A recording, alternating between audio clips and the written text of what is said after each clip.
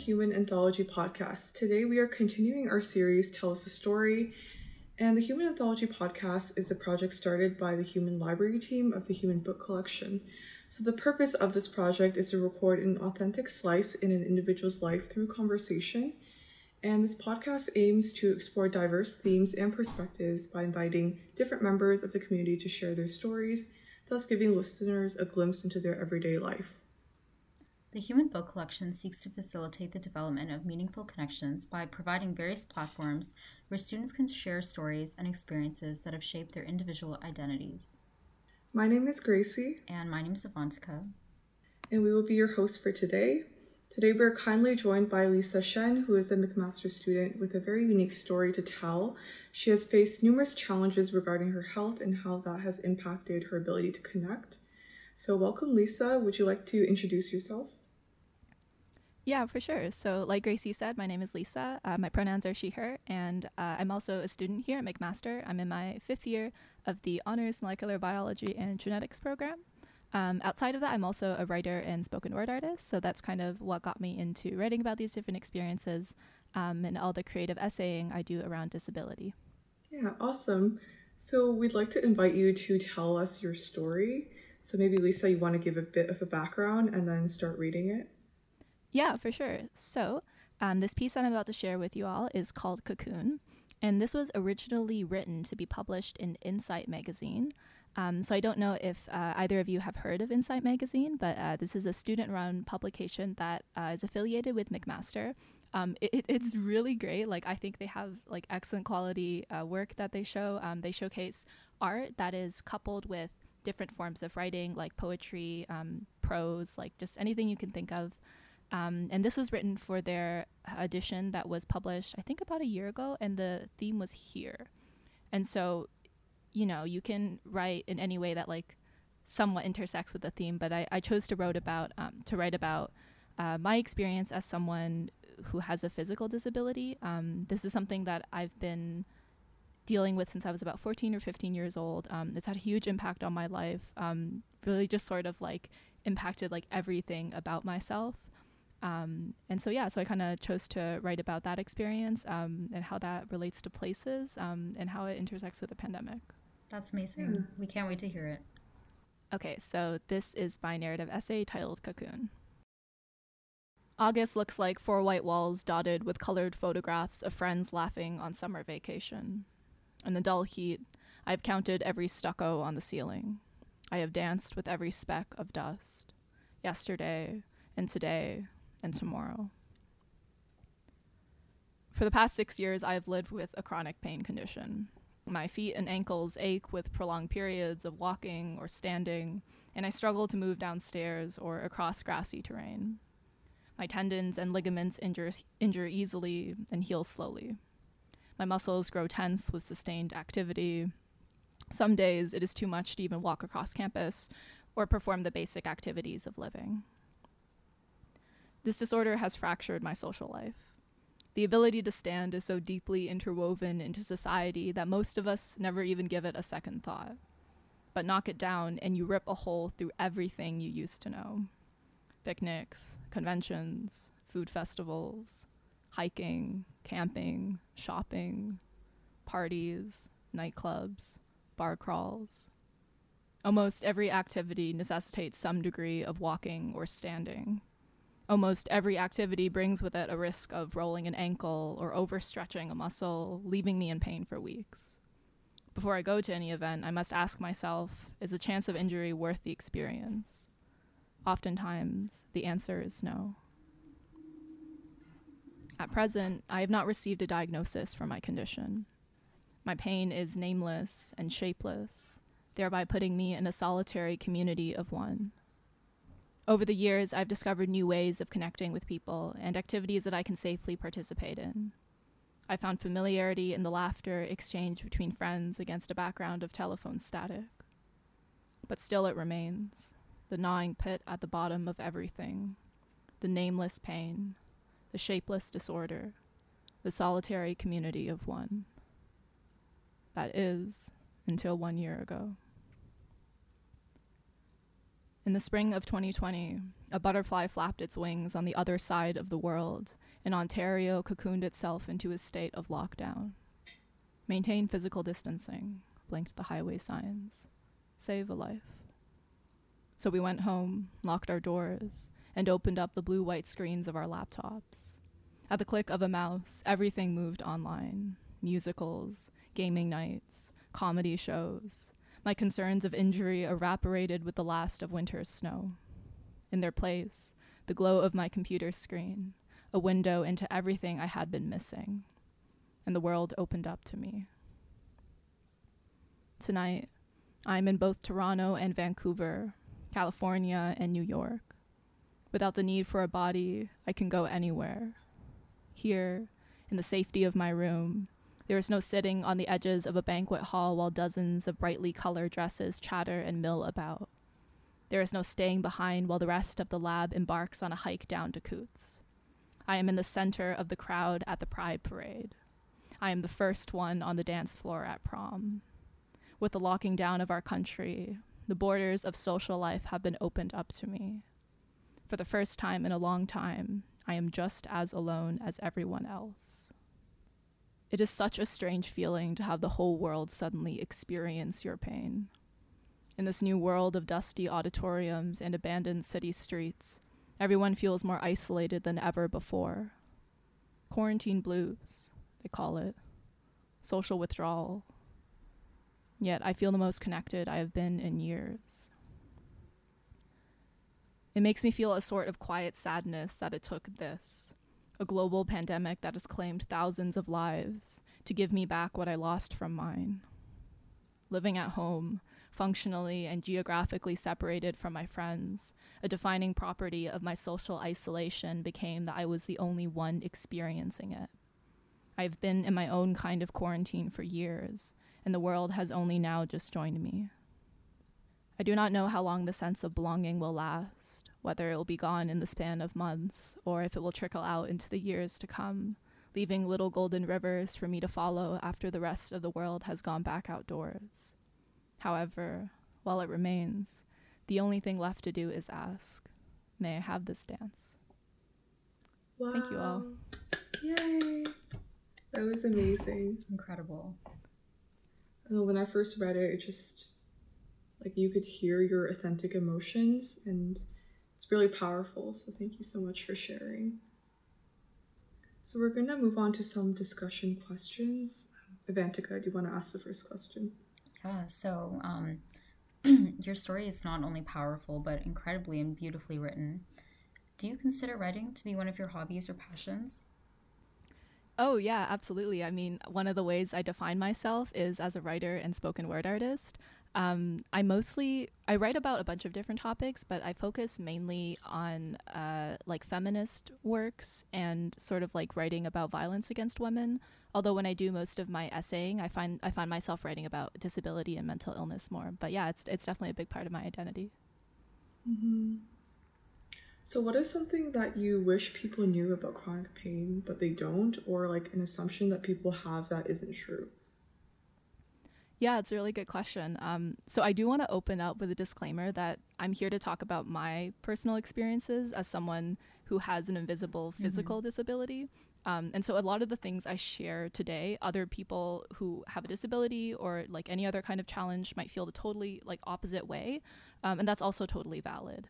But I guess like my response to some things that I wish people knew about disability or chronic pain, one thing is that a lot of people have invisible disabilities. This is something I struggle with a lot because I struggle with walking on snow, or I struggle with getting onto an HSR bus, especially getting off an HSR bus, just the stepping down. And it's tricky because if I was in a wheelchair or if I had an obvious limp or a crutch, the bus driver would probably wait for me to sit down before he starts moving the bus, or he might kneel the bus because he would know that I needed it. But I think a lot of people have these invisible disabilities, especially when you look young and you look otherwise healthy, where it's really hard to know what their needs are. And so, yeah, I don't know. I'm not really sure what like the application of that would be, but I guess try to be aware that people have different abilities and that maybe like it's not always visible to the naked eye. The other thing that I would want to share is that everyone's limitations are kind of unique to them and really hard to predict. So what I mean by this is that sometimes I'll tell my friend, oh, I've been like doing, it's a little embarrassing, but I've been doing this Vlogalati's core workout because, you know, COVID. Yep, you got it. Yep, represent. Yeah, and they'll be really surprised that I can, you know, do workouts and even do squats when I struggle going to the grocery store because it means a lot of walking and a lot of standing in line. But the thing is that, like, with a workout, I can control the sorts of movements I'm doing. I can take breaks if I need be. I'm not standing. I'm kind of like on my back, which is fine for me. And another example is that I've spoken to people who have concussions and such. And I've said to them, like, oh, it must be so hard for you doing online learning because of all the screen time. Like, that's really hard for concussion recovery. But they said that, no, it's actually the opposite, because when I'm at home, I can control the ambient noise level. I can control the lighting. I can take breaks more easily because lectures are recorded. And so, yeah, just like everyone's like limitations are unique to them, and it's just really hard to predict what people can and cannot do. And then the last thing I wanted to share is that I think that chronic pain is really mentally exhausting. There's this quote that I don't remember where it comes from, but it's something to the extent of how it's not the current pain that is unbearable. It's the current pain combined with every single memory of past pain and the knowledge that it's not going to get better in the future. And that is what is so defeating. And that's definitely the case for me. Like, I have found like the mental ramifications and challenges of having chronic pain and disability to be so much more than just like the actual pain itself.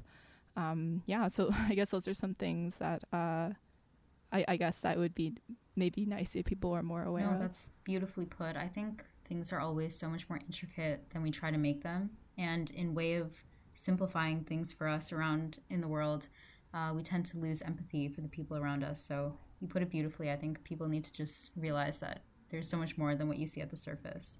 Yeah, for sure. So my next question is that, you know, your story touches on the concepts of isolation prior to the pandemic and connection during it. How has your perception of what human connection really means changed throughout this period? I don't have like a perfect or amazing answer for this, because honestly, my answer is that in-person interaction is important. Like, I know I talk in the essay and I say how it's like so hard for me to have those in-person opportunities. But like, yeah, like online talking with a friend on the phone is great. But it's not the same. And having online gaming nights is like really nice, but it's not the same as drinking, well, I don't know, playing games with your friends in person. So yeah, I don't know. I would say that in-person connection is important. Yeah, and like as someone who can struggle to like move around and stuff, and go places, that's definitely something that I'll have to continue dealing with. Yeah, I think you bring up a really important point. Like, even in your previous question, you touched on how there are some people who have really benefited from this online format, where things that they weren't able to, accommodations that they weren't able to have in person, they're able to implement them, like cater to their, and tailor to their own needs at home. But there's also like there's always a give and take, you know, there's no like perfect solution for anything. Yeah, for sure. And like, I think a lot of people especially have benefited in the sphere of education. I've for various reasons, I've spoken to a bunch of people lately who are struggling with disability in medical school. And like, for example, this other student who was talking to me, she said that she has really bad IBD, or like Crohn's disease, that flares up sometimes, and that they've also had to deal with like recovery from surgeries and such. And they were only able to go to medical school and actually attend that year because they could stay at home and they could do their classes from home. But yeah, obviously there's like give and take with everything like that. Yeah, so I guess our next question is like, how was it for you, and like, how did it feel to be finding the sense of connection during the pandemic, when hearing about people around you who are mourning their loss of easy connection and freedom? Yeah, that's a good question, and that's basically the main reason I wanted to write this piece, this Cocoon essay. To be completely honest, the feeling for me is one of bitterness in a way. And I don't say that because I'm coming from a heartless perspective or anything. I think it's a very natural response when you're in any situation where you've been experiencing something really difficult for a long period of time that no one else recognizes, and then suddenly a bunch of people in your life are starting to feel the same way. I think it's really natural to be like, oh my God, now you like understand, or something like that. So yeah, I think there's definitely like kind of like a bittersweet aspect to it.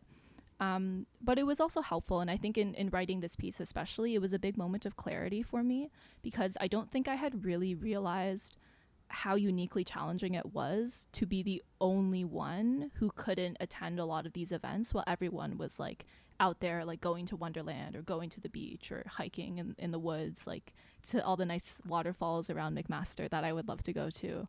And so, yeah, like it was helpful in like being able to put into words what I've been feeling for a long time.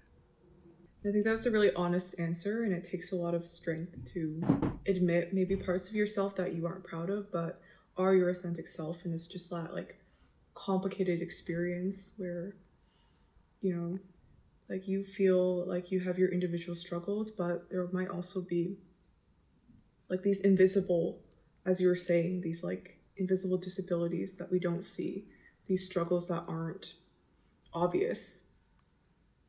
For sure. And I do also want to emphasize that I'm not happy this pandemic happened. Like, of course. If I could wave a wand and make it so that all these people hadn't died and like the economy hadn't like gone through this whole thing, I totally would. And I also recognize that a lot of people, including people with disabilities, are having a uniquely difficult time in the pandemic. So it's not just like automatically better for everyone. Mm-hmm. No, for sure. I think the point you made about finally feeling like someone or so many people understand or have a sense of the emotional conflict that you've gone through over the years it's almost a relieving feeling, despite the fact that this pandemic has been catastrophic on so many people. I think generally when you find out that someone connects with you emotionally, it feels good, even on the smallest of things.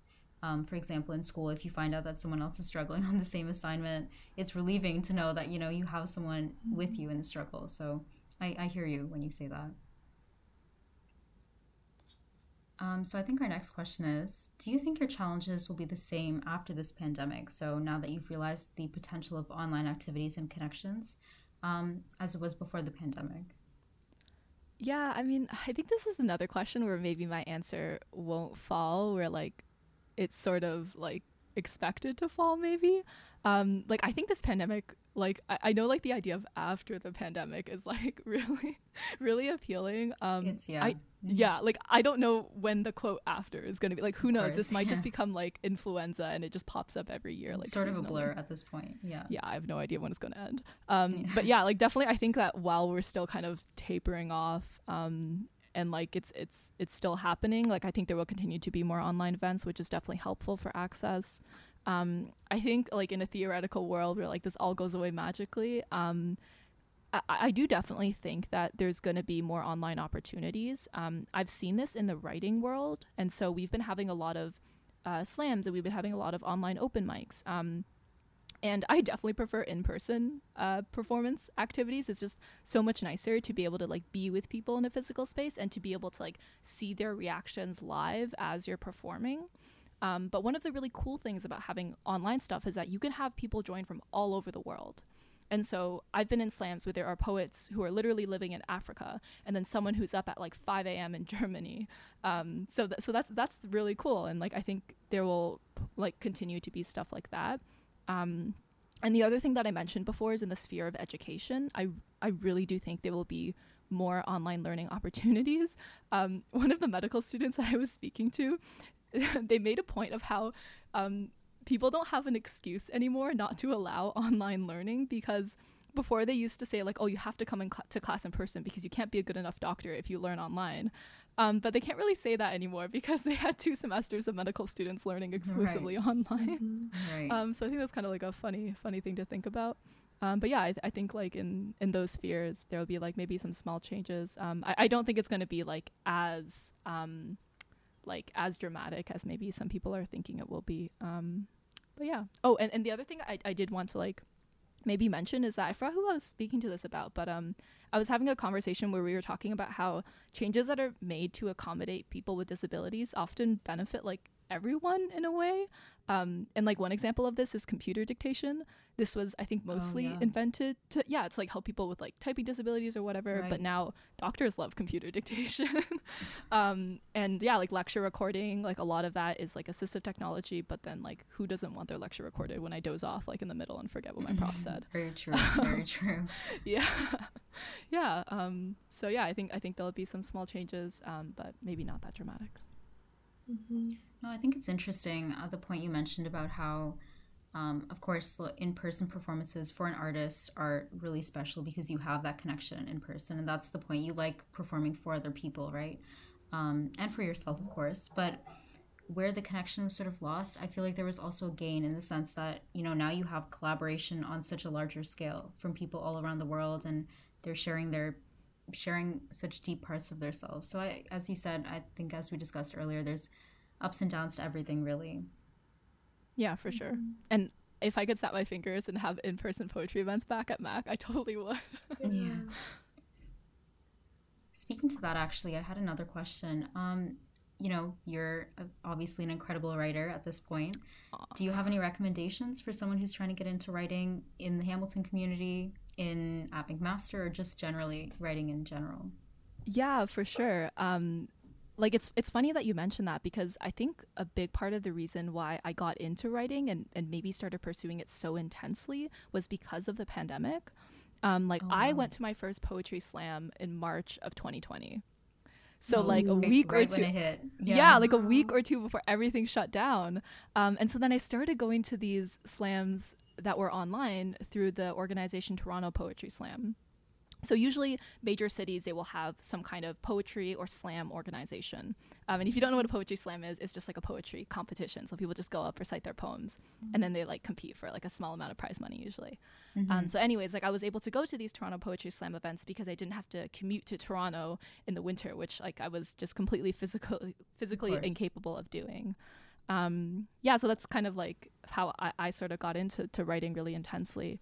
But if you're like new to writing and you wanna start out, there are so many great organizations at McMaster. So there's Insight Magazine that I mentioned.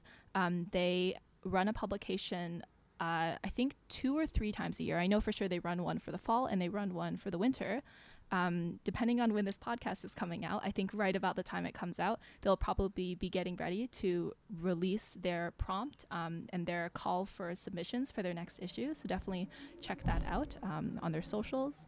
There is also Unspoken McMaster, which is a poetry-only focused small little chapbook publication. And they also run a lot of really great events.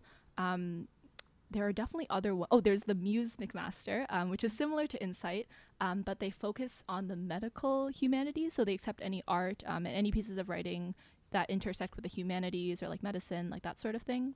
And then in the community of Hamilton in general, this organization is on a bit of a hiatus right now. They're undergoing some restructuring. I'm actually supposed to be doing some volunteering with them for like bringing poetry into high schools or like middle schools. It's a little amazing. I know, I'm so excited about it. It's a little tentative right now because, you know, pandemic and they're restructuring. But they're called Hamilton Youth Poets, or possibly Hamilton U Poets. It's a little confusing. But regardless, they used to at least run a slam once every month. There was no prize money. It was just for fun. But it's really great because they have like a proper theater. It's like downtown Toronto, but it's downtown Hamilton. But it's not a hard commute from McMaster at all. It'd be really weird to be Hamilton Youth Poets in Toronto. But it's a really great organization. Those are the main ones I know. But yeah, there's definitely tons of online stuff happening. Like any week you want to go to an open mic, you want to go to a slam, you can find something online. Just like don't be afraid. Like just go out and do it. Like be vulnerable and just like be okay. And like if it's bad, then like so what? Like you got to be bad to get good. So yeah, just start. No, I love that mindset. I think I love that you're outreaching to high schools too, because I remember growing up and going to English class was super daunting just because I think the writing process initially can be super daunting. Like looking at a blank page and trying to figure out what you're going to say, it's intimidating. Sure. And I still honestly haven't overcome it, but you've inspired me. So thank you. I'm ready to go. For sure. I think are we all in STEM? That's the question. I think we're all studying science. So like in high school, it was like, I feel like there was a general focus on like doing well in classes. And since English is one of those subjective subjects, it was kind of hard to get really into it and tap into your creativity when it's very structured. Like you analyze this Shakespearean play, you focus on these themes. So I feel like I didn't gain such an appreciation for writing until later on. And again, talking to you, Lisa, and reading your piece, it's kind of like rekindled that inspiration to maybe get into that. For sure, I agree. I wonder if this is like weird timing, but would you be able to briefly describe what the progression has been for this condition? Like you said, you were diagnosed or you started experiencing it around 14, and then has it sort of stayed the same or like gotten better or worse? Yeah, for sure. So when I was around 14, I was doing a lot of running and a lot of exercise in general, and in a way that was really rather unhealthy. So I was doing a lot of repetitive exercise. I was doing a lot of high impact exercise, and for something like 3-4 hours every day, all throughout the summer. Wow. Yeah, I know. And I'm not recommending this. Like, this is not healthy. Like, exercise is like anything, you know, like if you do too much of it, like if I drink too much water, that's going to kill me. If I exercise too much, that's really bad for you. And, you know, so because of that, even though I had never really had any issues physically as a child, like I did gymnastics, I did badminton, I was like decently active. But I started developing all these injuries, like I got patellofemoral syndrome. I had an issue with my IT band. I had a bunch of pain in like my feet just from like the repetitive strain of running on pavement. And so like that was, you know, that was what it was. I did some physio that, you know, mostly made it better. And then about a year after that, we took a trip up to I really hope I don't butcher it. Yellowknife. I always forget if it's Yellowknife or Yellowstone, but that's Yellowstone's the other way. Yellowknife is up north. Yeah, and it was really great. We saw the Northern Lights. I would definitely recommend it as a trip. Like if you live in Canada, it's so cool. Yeah, you totally should. It's so nice. But it was a bit of a bittersweet trip because we went on this long bike ride. My entire family, my aging parents and my younger sister, and they were all fine. But I was biking, and by kind of like the end of like that 20-kilometer route, both of my Achilles tendons, which if you don't know, that is the tendon that kind of runs from your heel to your back calf muscle. And so both of those tendons on me were like on fire. And then so that was kind of a difficult injury, went to a bit of physio, kind of helped. And then, yeah, after that, it was kind of just a similar pattern. So I would play badminton one time, and then I would kind of land a little weird, and then suddenly all my extensor tendons on my feet, which are kind of like the tendons on the tops of your feet instead of like the bottom of your foot, those were like suddenly in a lot of pain, and that was really, really difficult to overcome. And yeah, just kind of like a pattern like that where I would just get injured really, really easily in ways that you wouldn't expect someone to. I would like kind of step on a rock while walking, and then like my foot would be hurting for a week, whereas someone else might not even notice that.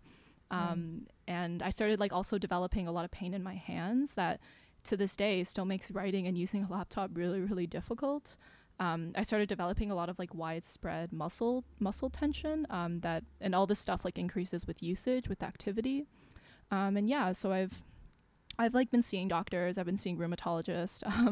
I've tried different things. I've tried CBD oil, which was kind of a funny experience because I was just really love those natural treatments. Yeah, I know. Well, my rheumatologist is kind of like this hippie guy, you know, because he's like in art school, like at OCAD or something. So he's like, I don't know. I guess he's like a little bit, I don't know, artsy or out there. So he was like, yeah, like try CBD oil, and it didn't work, but it just did make me feel really weird all the time, and like yeah, so that was funny. But I've tried different things, and nothing has really worked. I've gotten a lot better at like managing like pain management and just like kind of advocating for myself, which I think is a huge part of it.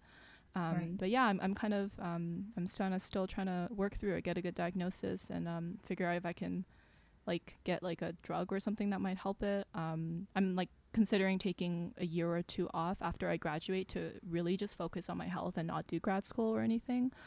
Maybe also focus on writing a little bit. So yeah, that's kind of my disability story.